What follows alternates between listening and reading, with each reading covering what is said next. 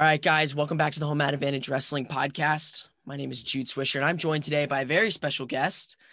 He is none other than the 2018 World Champion at 86 kilograms, and my coach, David Taylor. Coach David, how are you doing? I'm doing good, Jude. Yeah. Hey, it's been a couple minutes since you've been on the show. I think we had you back earlier this summer for, the fantasy dual meets and whatever. But I think the last time you were here for an interview it's got to be last October or November. So it's been it's been over a year since you've been back on for an interview. What kind of stuff has been going on in David Taylor land over there? David Taylor is crazy. It's always busy, evolving, but really, I don't know. I guess since the last time we talked, I don't know if anything's too different. I mean, I just say right now, it's just, kind of the fine tuning details, getting ready for the Olympic trials. I think because the last time we talked, I guess we were kind of getting ready for what was going to be the 2020 trials. I was just coming back from now I'm obviously fully recovered and, having basically everything being a year delayed. So now we're middle of January and getting ready for early April trials and just making the most of every single day. Yeah. So, well, congratulations on your recent victory against Jordan Burroughs. That was a match, I mean, we've all talked about and there's been a lot of hype and build up for it in the past, 2 or 3 or 4 months even.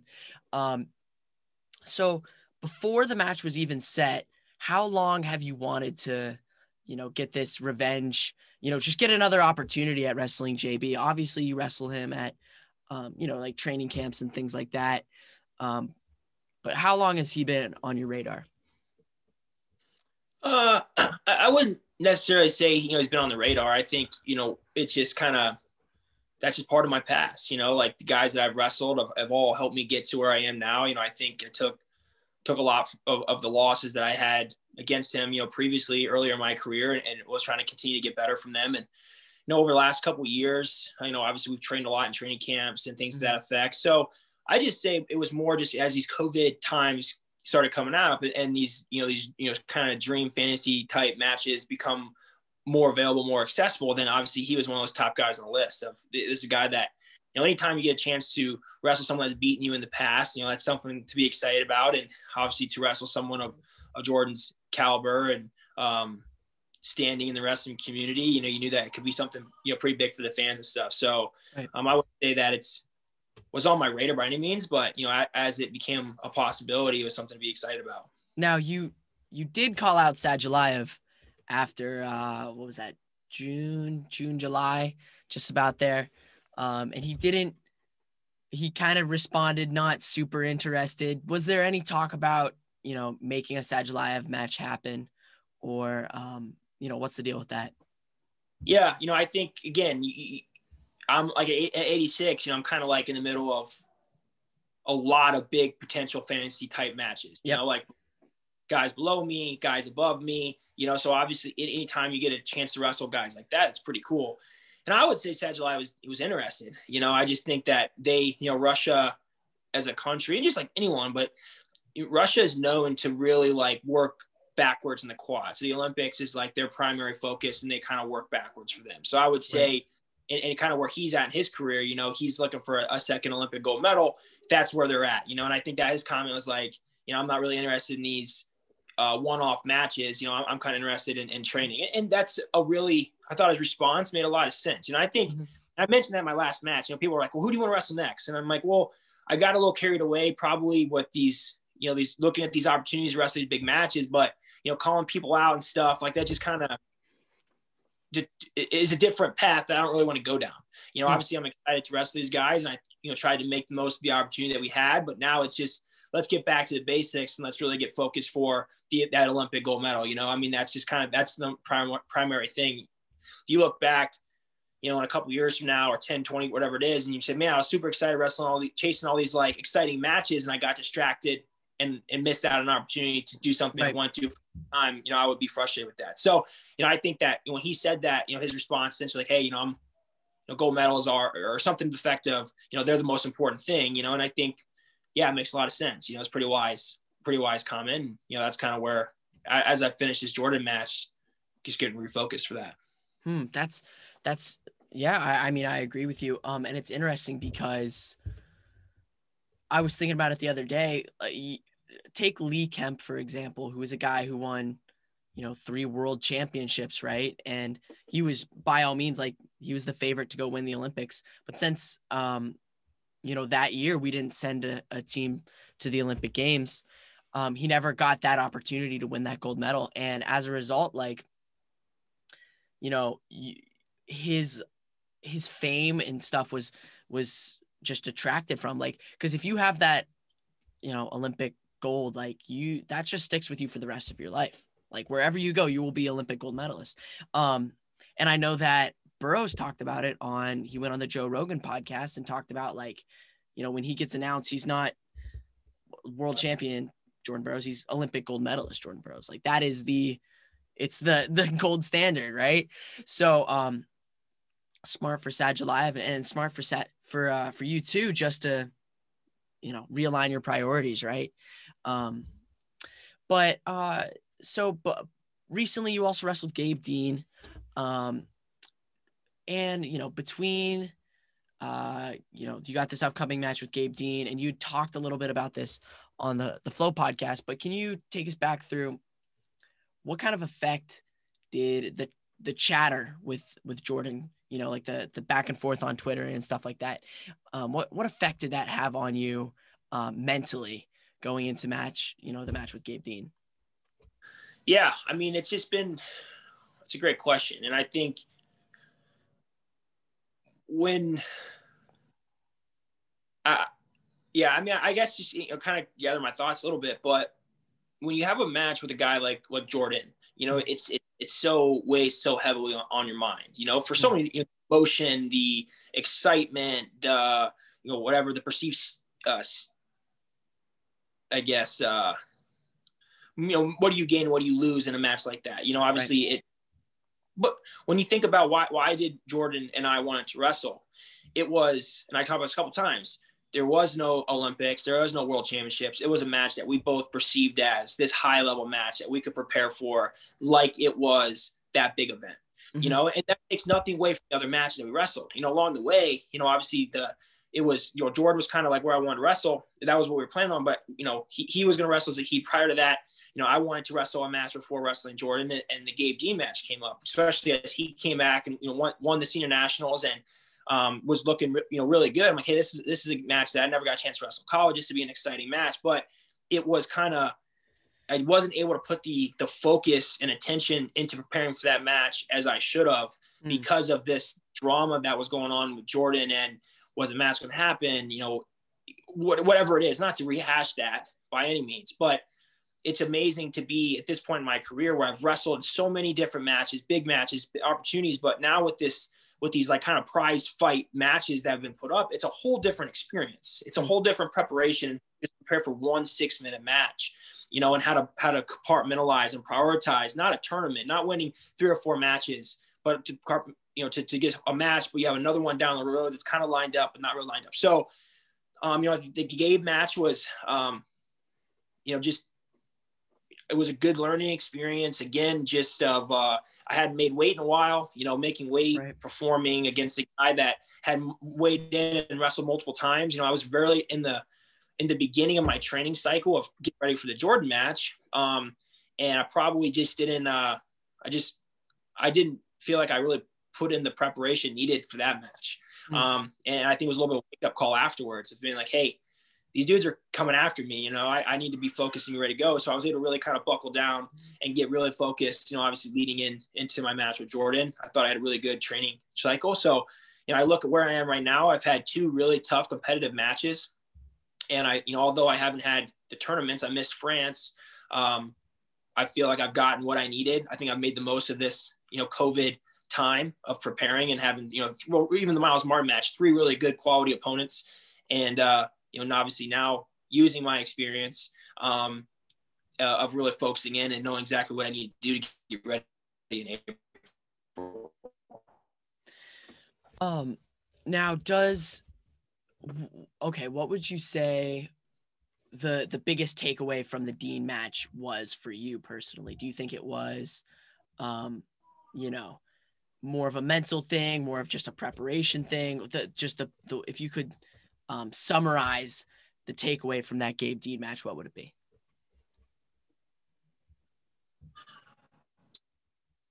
I mean, that guy is prepared. You know, I mean, he has a great skill set. He's got a great training environment. And I think that just realizing, hey, there's still things that I need to continue to work on.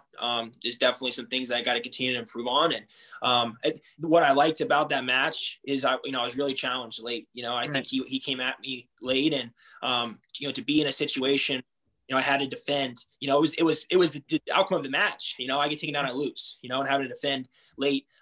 Those are just good experiences to have.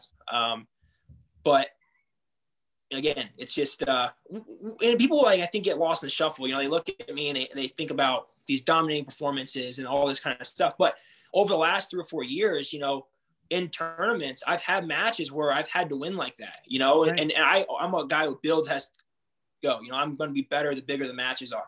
But I've had, in the Regan, I was down 4-0 to the Cuban, and I scored 2 takedowns in the last minute. I wrestled again at the Pan Ams, and I won 3-2. But those, a lot of times they're just not really thought or talked about as much because they're overseas. They're at 4:30 in the morning, but right. People kind of wake up and they see the fun.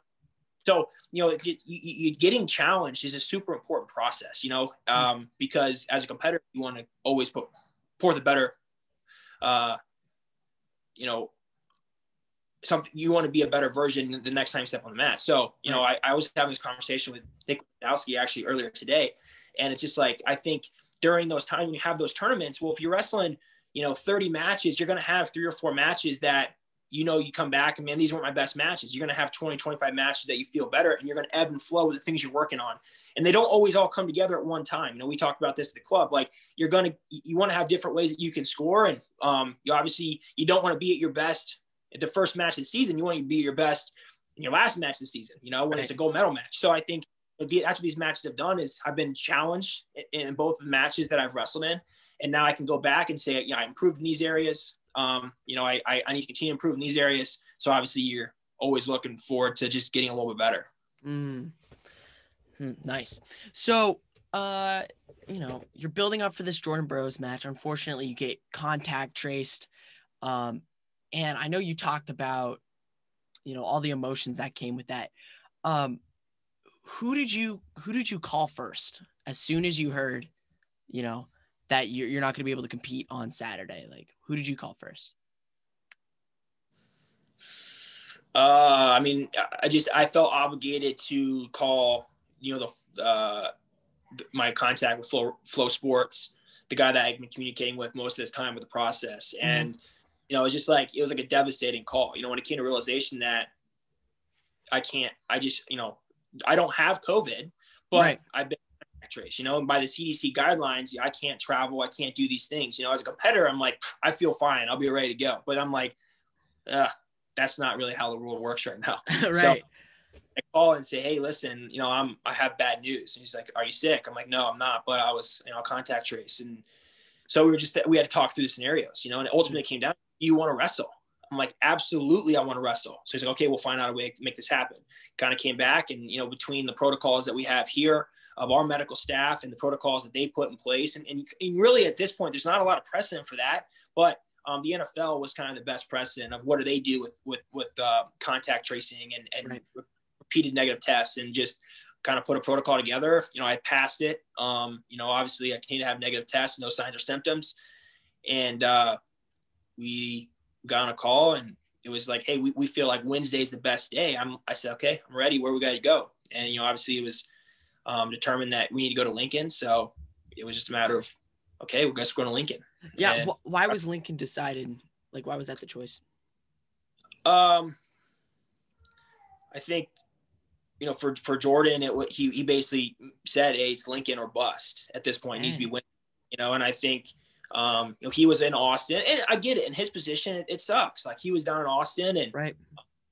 Then got the call that that, obviously the match wasn't going to happen. And, he had some obligations that he had to fulfill with Flow Sports and stuff, that he was down there, did the Joe Rogan podcast. So, I mean, it wasn't like going to Austin was a loss of time for him. I mean, he got on Joe Rogan, he got to do the things that he needed to do while he was down there. Everybody's like, you got to make that decision. Do I want to be in Austin for however many more days, or do I want to go home and get ready and obviously wrestle in your home gym? Anytime you get the option to wrestle in your home gym, you're going to be like, yeah, I want to wrestle at home. Yeah. Trainer there. So I can't really say what I would have done in his position, but that was kind of his stance, and I get it. Like, you need to start getting his weight down and things like that as well. So, that was just kind of what was presented, and I just said, all right, well, obviously if it's in Lincoln, what do we got to do to try and make it as neutral as possible? I thought that Flow Sports did a great job, in terms of that.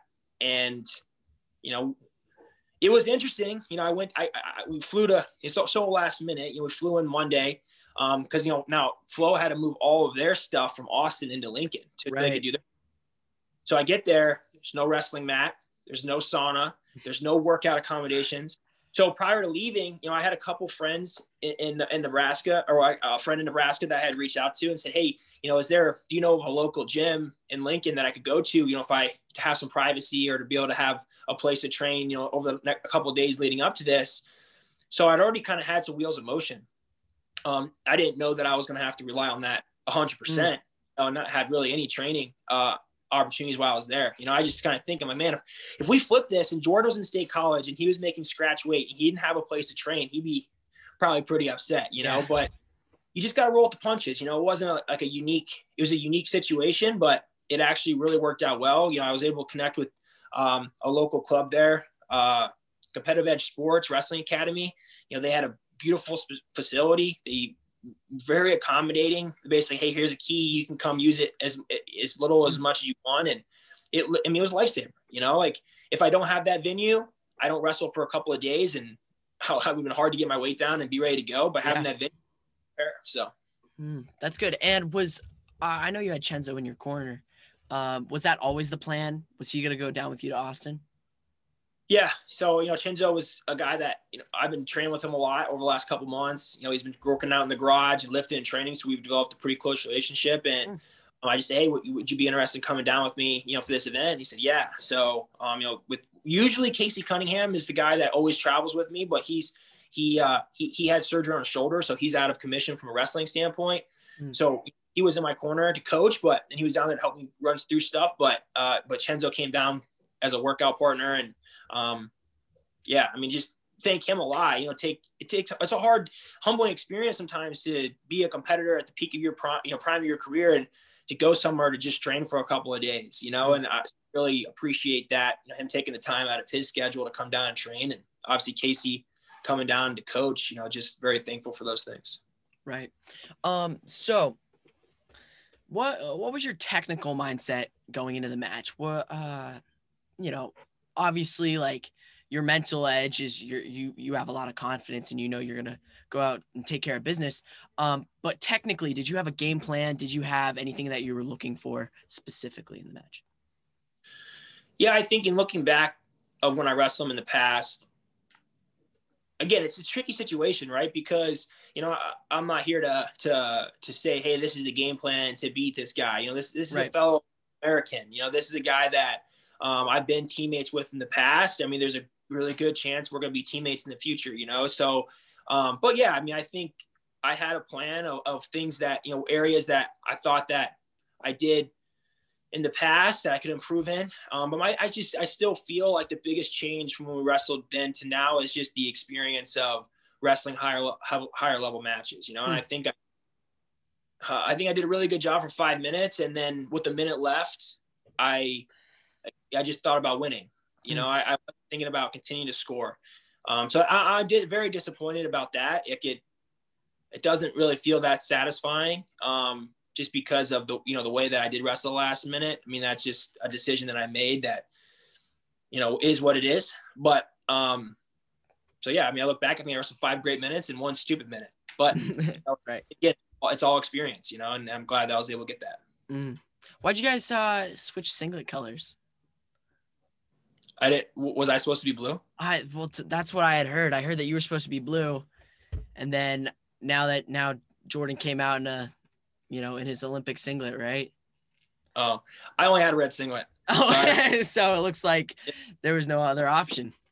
Yeah, I mean, when we got down there, like, bring your red and blue singlet. I said, I only brought a red singlet. So I guess that's the advantage of waking up in your own bed and doing your laundry. You got a red and blue singlet accessible. So yeah, and sometimes it's your Olympic gold singlet.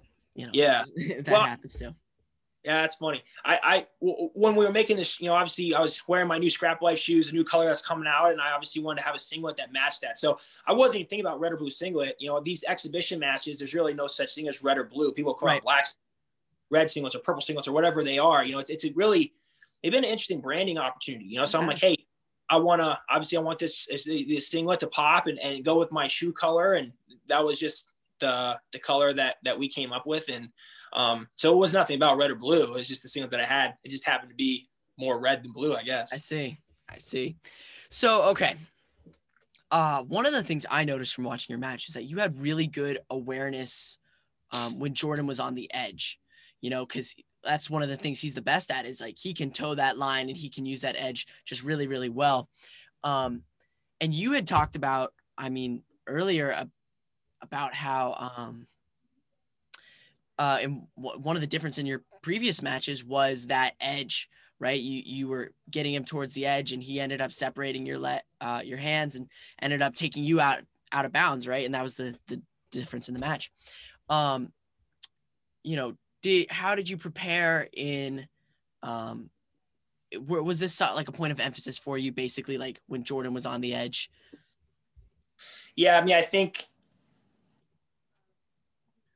Not to give away, obviously, things of what I do well or he does well. But, I think I'm pretty – I think, one area that I have to continue to improve is edge wrestling. I score a lot on the edge, and I shoot on the edge a lot. Guys that are really good on the edge, they've waited and scored on me there. I think Kruglia did it in the semis. Jordan scored on me there before. Dig scored on me before. So Jaden scored on me before, where I'm on the edge and I'm so aggressive and and then I just basically shoot myself out of bounds or really good reattack opportunity when they're waiting for it. And with Jordan, I just basically, as we got to the edge, I just didn't engage. I kind of pressed him there. I just kind of back off, knowing that. And he said it in one of his interviews. He expected me to shoot a lot and to shoot on the edge, and those are areas that he's been able to. Even in training, like those are where a lot of his scores come from. Not a lot of manufacturing off his takedowns, but a lot of off my stuff. So I knew going into that so I definitely wrestled a more calculated match probably than what I would have previously. And those are two areas that were, not overreacting when he started kind of going and being really smart on the edge. And I think, obviously they've definitely made a difference. And you attribute that to just more experience, it's literally been how many years since you guys have wrestled last? So just experience you attribute that to?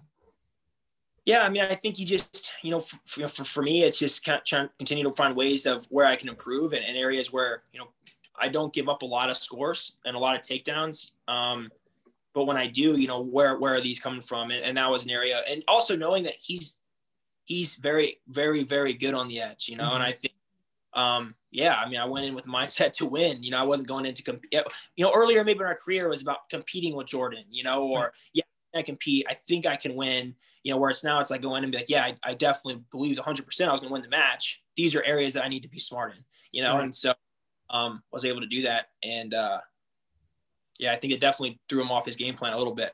That's good. Speaking of his game plan, one of the things I noticed is that just his snaps, he snapped your hands, he snapped your head.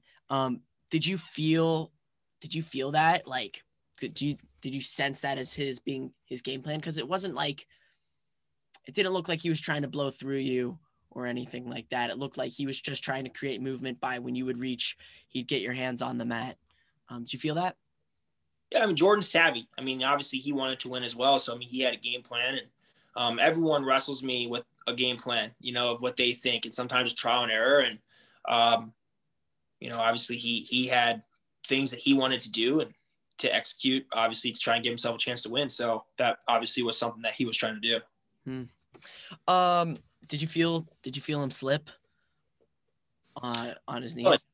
You know, I mean, I pressure guys a lot, and when he shot, I down blocked, and I mean, I don't know, just trying to score. Yeah. And I think, I mean, I went to gut him and obviously defended the gut, and you know, he popped up after a couple seconds and obviously shot with 1 minute left. So, right.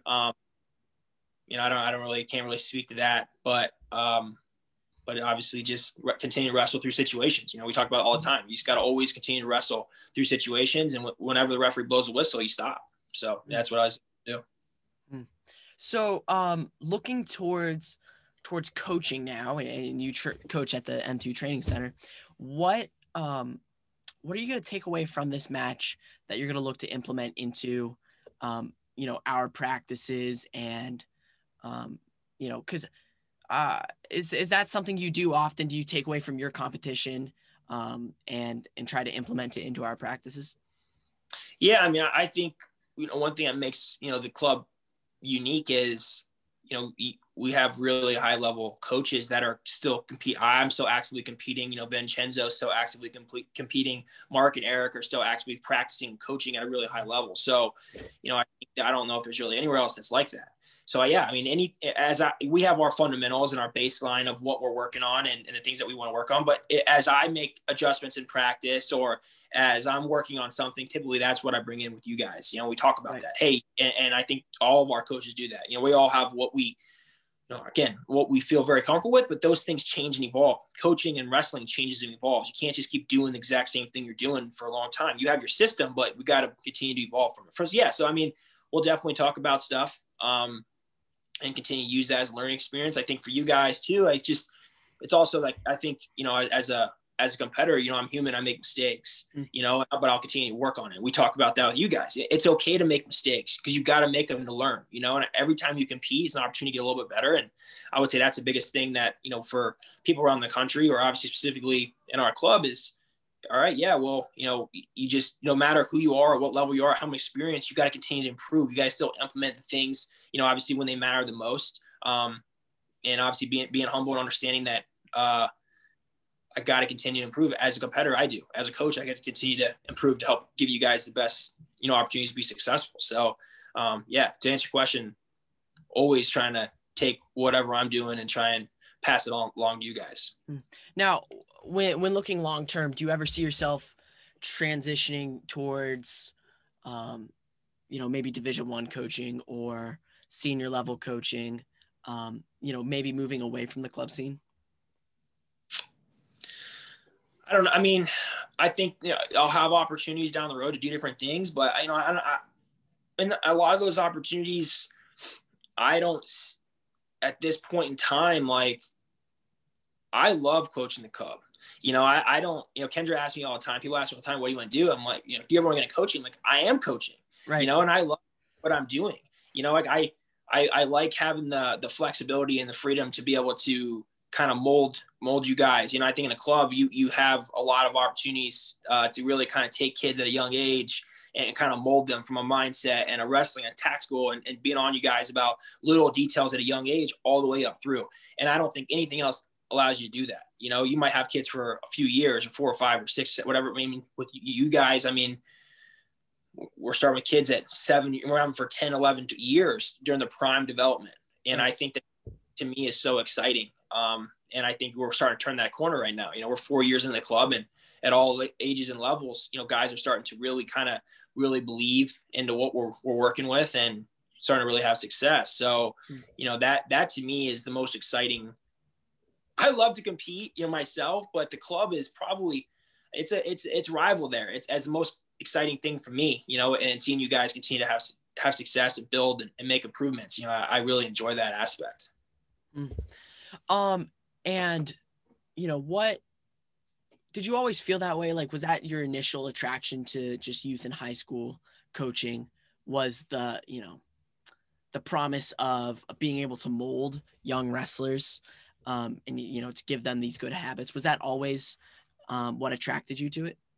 I think once I got out of youth and high school, youth wrestling and stuff, I had no intention to ever go back. You know, I think, you know, I'm like, yeah, I would never do that. You know, but I went on, I started thinking about, what would really be exciting for me, I really thought about it more, and I think, as it started, it was kind of just like a dabble, but as time went on, you start become fully ingrained. I know more about the youth wrestling, middle school and high school circuit than I do probably the college circuit. And just because I know all the names, I know all you kids, and I'm constantly trying to, it's good. I finished my match with Jordan, and right away I shift to, okay, we got a dozen athletes at Tulsa Nationals, right. Like, where are we at? Where's the bracket? What's their draw? We're communicating with them about helping them make weight and recover, and what to do after weigh-ins and before you wrestle, and, where they are in the bracket, and stay focused one match at a time, and giving them little game plans and things. So although I couldn't be there, obviously I still am excited. It wasn't like, I competed, I finished wrestling, what's next for me? I finished wrestling and instantly I want to shift my attention towards the kids, and I think, back to, schedule. So, like I said, me competing in the club they're pretty 50-50 for me. And, talk about the kids' performance at Tulsa Nationals. How'd we do overall? Pretty good. So we have 4 placers. So, I think, a couple really cool takeaways, first and foremost, Evan Lazowski, who's been a kid that's like tough little dude, but just hasn't really been able to break through in the national tournaments. I see him in practice. I know how good he is. But he's really struggled with his first match. I think almost every tournament he's gone to, he's lost his first match. He's battled back. Well, Tulsa, the same thing, loses his first match. You look at the bracket, you're like, wow, this is one of the biggest Tulsa Nationals brackets that we've seen in a long time. With all the COVID stuff, I feel like all the best kids, and not only the best kids, but a lot of depth gravitated towards Tulsa Nationals this year. Big brackets, 64-man brackets plus. So you look at Evan, you're like, okay, we lost the first match. Where are we at? Oh, we had eight matches to get third place. It's going to be a long day. And it's just like, he just cranks him out. So he lost his first day. And I think he won the next day won 6 in a row, 7 in a row. Gosh. And including beating the kid that beat him the first round, comes back, gets third. So, obviously I think that's like, for him to kind of break through in place, I think is great. The way he did it, and it's obviously winning is great. First place is fantastic. Second place sucks. Make the finals, you lose in the finals. But third place, especially when you lose first round, I think that's one of the most satisfying things as a competitor, because it's really kind of overcoming adversity and making the most of your opportunity. So really happy for him. Asher Cunningham was third. Max Dengis was second, and Dalton Perry won. So I think, having, four athletes go down there and place in one of the toughest tournaments is great. We had a couple other guys that were right in the mix. I think I'd like to see our kids continue to go to more tournaments. I think it's important to learn how to navigate the tournaments along the way. And for Dalton, I think he beat 2 guys that he beat Vince Bouzakis, who he's battled with his entire career. He's lost to him the last couple of times. They battled back and forth. He kind of found a way at the end. He didn't really probably wrestle a great match, but found a way at the end. And then he beat O'Neal in the finals, who beat Dalton 2 years ago in the state finals. So that was a good tournament for him, overcoming 2 guys that he had lost to previously. And, Asher kind of breaking through, getting third place in a really tough bracket. And Max, who lost the finals and then had a battle and win a true second match. So really proud of all 4 of those guys. And, I know those are 4 of our most committed kids. And, I know they'll be back in practice as soon as they get back, trying to make improvements. So again, It's just step along the road. It's good. And I mean, that's probably the takeaway from all of this is like, let's just keep getting better, and one foot in front of the other. So Coach, I know you got to go, but thank you so much for coming back on the podcast. We'll have you on again, probably some other time. Congratulations again on your victory, and I'll see you here soon. Sounds good. Thanks, Jude. No problem.